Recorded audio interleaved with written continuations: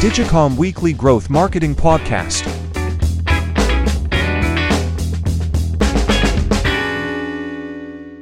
Hey everyone, thanks for jumping on Digicom's Growth Marketing Podcast. This week we are speaking with Maurer. Laura and I have done a lot of business together, and Laura predominantly focuses on, brand marketing, content production. Currently, she is a digital marketing consultant. She has incredible ability to develop all different types of content, SMS, email strategies for brand.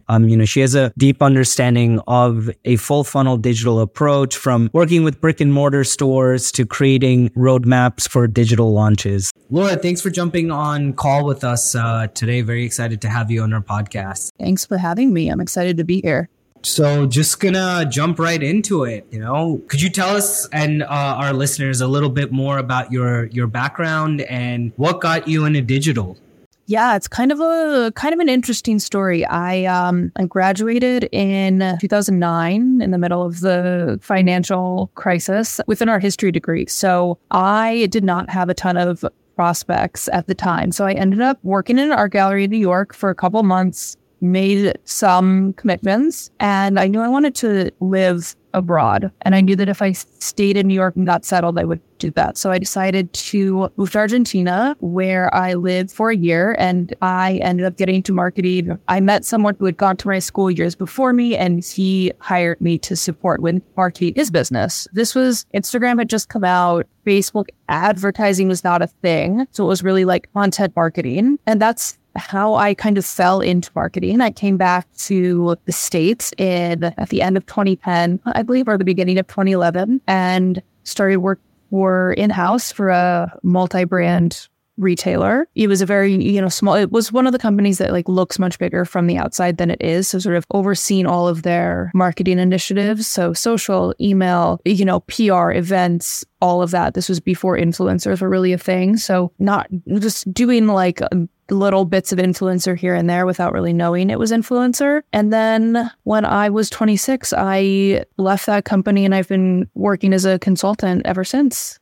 Yeah, it's amazing. I know, we've partnered on a multitude of different brands together, and you wear many hats, right? Like some include content, some include creative work, others include audit or brand positioning. I always find, the brand positioning work we do together quite interesting because of course, we focus predominantly on performance marketing and growth and acquisition, but there's a huge brand component that is always important. And I think, they both go hand in hand together. You need one and you need the other. Would love if you can kind of chat a little bit about brand positioning and content creation and, where you think what's important and why.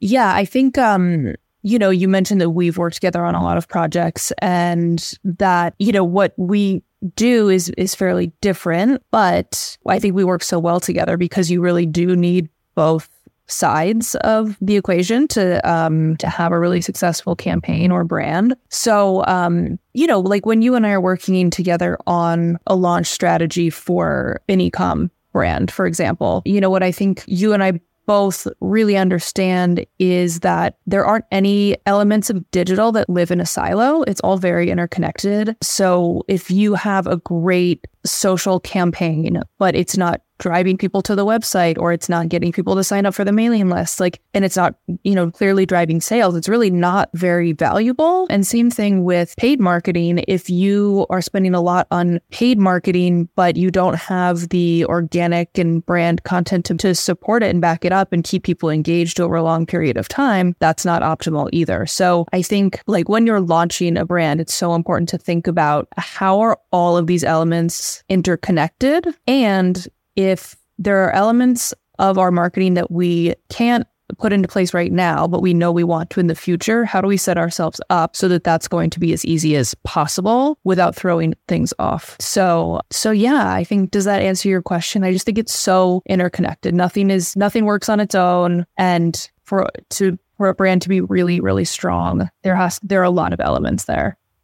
Yeah, and I think just I watched a video on this, I think maybe even last night. It was basically this gentleman, he was talking about the importance of building brand and awareness, and he used the example of Hyatt and Nike. And he basically said, hey, if you have Nike wanting to build a hotel, most consumers would know that look and feel and aesthetic and, what that hotel will be about. But if you have a company like Hyatt that goes, hey, I want to make shoes, well, nobody knows what that means, right? It's Hyatt's known for its logo over its actual like brand look, feel, and just, the consumer understanding of what this brand is about.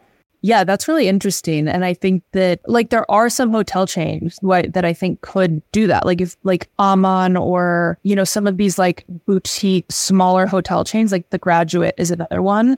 That have a very distinct aesthetic and brand, they could probably launch a clothing line or a shoe line and it would make sense. But that's one challenge, I think, for a really large company like Hyatt. Like, who actually are you? Because you're trying to be so many things to so many people. Yeah. And I think that's like, some of the brand positioning work that we've done together, right? Where it's like this person should feel X, or there should be a specific aesthetic associated with that brand. And I think what's cool is as we're working on certain partnerships and running media, we might be like, hey, these are 10 benefits of work, like using this brand's product or service, but like these are the top 3 that matter. And, from a positioning standpoint, then you can also lead in with that and vice versa. So it's always like this push and pull between brand and performance, which I think recently, has been coming more together, because you're right, teams are siloed, but you can't think about everything in a siloed manner. Right. Because if I, say that I'm the target audience for a product and you serve an ad to me and the targeting is spot on, but I don't really know what the product or the brand is, and I don't have some of that other supporting information to make me say like, oh yeah, this is a company I want to purchase from and support, then like your ad dollars aren't as effective because you haven't really spoken. You've targeted the person, but you haven't really spoken to them. Yeah, it's very interesting how it's all connected. What's one of your favorite brands and why? So I have 2. So one is Everlane, and I love Everlane, not because I think their social is incredible, but I think just from I like the clothes they make, and they make it very easy for me to buy them. So the way that their online and brick and mortar presence is very intertwined. It's as a customer, it's super easy to go in and buy things, and they show you things that you will like, right? So that's one for me. Another one I really like is BarkBox. I've kind of always said that the only way I would take a full-time role again is if it was with BarkBox, because I think their social media is so weird and irreverent and fun, and it's clear that they're not trying too hard. I don't know who their social media person is, but I want to be friends with them. It's just, and I'm a dog owner, so I'm their target audience for sure, but I just think what they're doing is really weird and interesting, and I get a big kick out of it, and I have a really positive association with the brand because of it. Yeah, I worked with BarkBox and, worked on some media campaigns for them a few years ago. And I know when Rob Schutz was at BarkBox, he's now a co-founder at Roman, but was at BarkBox. And we were doing content campaigns, everything was always fun and it was always lighthearted. And, every now and then there's all of these promotions, like a Halloween promotion where it's a specific Halloween based toy that they created for pets. And, it's, Their campaigns are always incredibly fun and just great to see what's going on in their world. Yeah, so those are probably my 2 off the top of my head that I really like for very different reasons. Yeah, amazing. So you've worked with, a ton of different brands.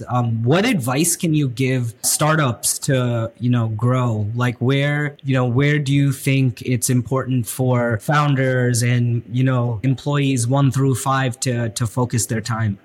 So I think it really depends on what the business is. But I think for anything that is B2C, I think that content and email are huge. But I think like what you and I have worked on with a number of clients together is like leveraging paid as a lead generator to get people on your mailing list so that you can speak directly to them. And I think I like email so much because, it's not like the sexiest of the platforms, but I think it's the one that performs the best. It's the one that I've seen that I work on that performs the best year over year. I like that it's not subject to the whims of an algorithm or price changes. And, if you build this list and you send an email to people, they will see it. And that's not the case with social. You're really at the mercy of whatever the algorithm is that day or week. So those would be my recommendations, like building that list before you launch and then having a really solid base of people who are excited to hear about your brand from the moment it's live. Yeah, I agree. And I echo that just because when we're building these growth programs, right? Like we focus on paid. So say paid is the driver of all the traffic to your site and there's offline non-paid channels that aren't working. Well, that's going to impact your MER, your total business ROAS, what your business break-even points are, right? And building out email programs and building out a content strategy so you have better SEO to get folks to site. Is there an investment there? Yes, but is the larger your list gets or the more pages you get indexed on certain keywords, right? That helps generate a lot of traffic. And it's also your own audience data, right? So when you're running these email deployments, you're just like you mentioned, you're speaking directly to the audience that is interested in your brand and product. And you can speak directly to those folks and improve metrics across your entire business by building a strong email program, SMS program, content program. And that goes back in hand with all the things that are happening in paid, because paid might be bringing in the new users that want to hear from you again and purchase, or they need to be nurtured a little bit more to learn more about the products and how it works. And, or maybe there's a price point where you're in the email program and it's, hey, Black Friday sales are going live, and you can speak directly to that audience who hasn't made a purchase by segmentation. Right. I worked with this multi-brand retailer and this was 10 years ago now. So the capabilities have changed a lot, but we had all this customer data where we were able to go in and say okay, which brands have people purchased? How much have they spent? And then we were able to recommend other brands that we carried or other styles that we just knew that these customers would like. And so it was a lingerie company. So for women, a lot of times getting an advertisement for something that does not come in your size or is not available to you is super frustrating. And I think especially when you're talking about the lingerie industry, when you're talking about bras and there's so many sizes, we would make sure we were leveraging that data to be okay, what size does this person buy? We're never going to show them something that doesn't come in their size, because what a terrible user experience. So we were able to incorporate size, price, style, recency of purchase, and then create really targeted campaigns. And as a result, we saw great success with our email program, and it eclipsed, while I was there, it eclipsed the brick and mortar revenue. And that's incredible. Yeah. Yeah. Personalization, and it is important. And yeah, it totally makes sense. I mean, for me, if it's hey, you buy this shoe and this shoe is not in my size, well, why did you send me this? Right. So I think that's frustrating even if it's just out of your size and you could say okay, notify me when it comes back. But if the product does not even come, it's not made in your size, that is so infuriating as a consumer. You're you've wasted my time. I now have my opinion of this brand has gone down. So yeah, I think being able to really personalize is so important. And that's not new. We've been talking about this for years, but it's just a good reminder. Where do you see digital going in the next 5 years? I think that I think there's going to be more real-time personalization. So an example of that is and this could be email, SMS, it could be a number of channels, but and I saw this once with, I think it was Seamless, where it was raining where I live and I got a text saying don't go outside, it's raining, order your food. I think that sort of real-time personalization of the weather is like this right now, so buy this thing or use this service. I think there will be more of that. I think, AI, obviously, that's what everyone's talking about. I think using AI to like predict what people are going to want and to create like personalized offers will grow as well. And then I think interactivity and like email will continue to increase. But then I also think like on the flip side, there is like this craving for more in person, like events, connection. And so I think it's going to be really interesting to see how those things like diverge, but then events will kind of come back together and how brands start using like in real life events to support their digital campaigns. Yeah, and I think very much like, this year as we've come, more out of COVID than we have since, the last couple of years, 3 years, people are longing to have more interaction and, going to the store is an event because a lot of people are working from home and you want to get out and like touch the fabric, try sizes on and understand like if the fit is good. Plus, like you had mentioned, right? It's an event. Like you go to the mall, you go check things out, and that is definitely more important. I've seen like some technologies come out in the last couple of years where your Bluetooth is being like tracked somehow, and like you're getting personalized messages walking through malls, which is cool. And maybe it's like a little intrusive, but for me it's cool because I'm like, oh, you know what, I do want this. But for other folks, right, it's might be a little intrusive.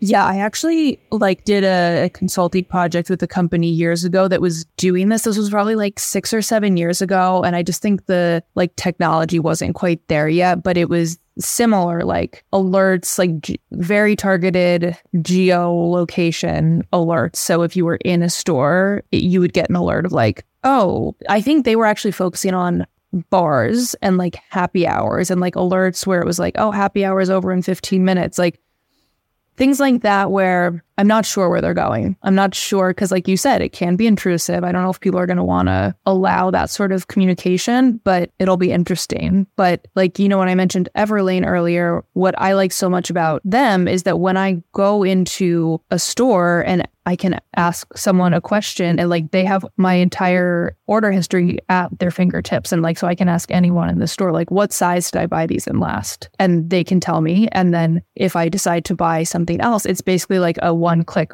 process because my card's on file. It's so easy. So I think that sort of integration of digital and brick and mortar is going to just continue. Yeah, it's very fascinating. What's one question you wished I asked you and how would you answer it? One question wished you had asked me. I'm kind of blanking. I don't know. I don't really have anything. Do you have enough for me? Yeah. I know you just recently, launched your podcast earlier this year. It's called Calm. What inspired you to launch that and how's it been going? Yeah, I have a podcast called Calm the Hell Down, and it's been going well. So I live in New York City, which is not the most calming of places. But, when I think about how I want to feel on a day-to-day basis, calm is always the thing that comes to mind. And I've worked really hard to achieve that, mainly because, I'm not, when I'm not calm, I'm not great at my job. I'm not a great partner. I'm not a great daughter, all those things. I just think being calm makes me better at everything I do. And I just felt, especially after COVID, I felt like people were really craving that sense of calm. And so I started the podcast as a way to sort of talk to people who are approaching this topic in a different way. So, there's meditation, there's yoga. I think that's what a lot of people think of first. And those things are great, but there are a lot of other modalities and ways to approach it. So I have talked with people who are AI ethicists and they do breath work or they work with psychedelics. So just talking about different ways to cultivate calm. And then I also talk a little bit about how, as a business owner, you can maintain that sense of calm, which I think is one of the reasons a lot of people might not start a business because they think it's going to be just way too stressful. But there is certainly a way to stay calm and do it.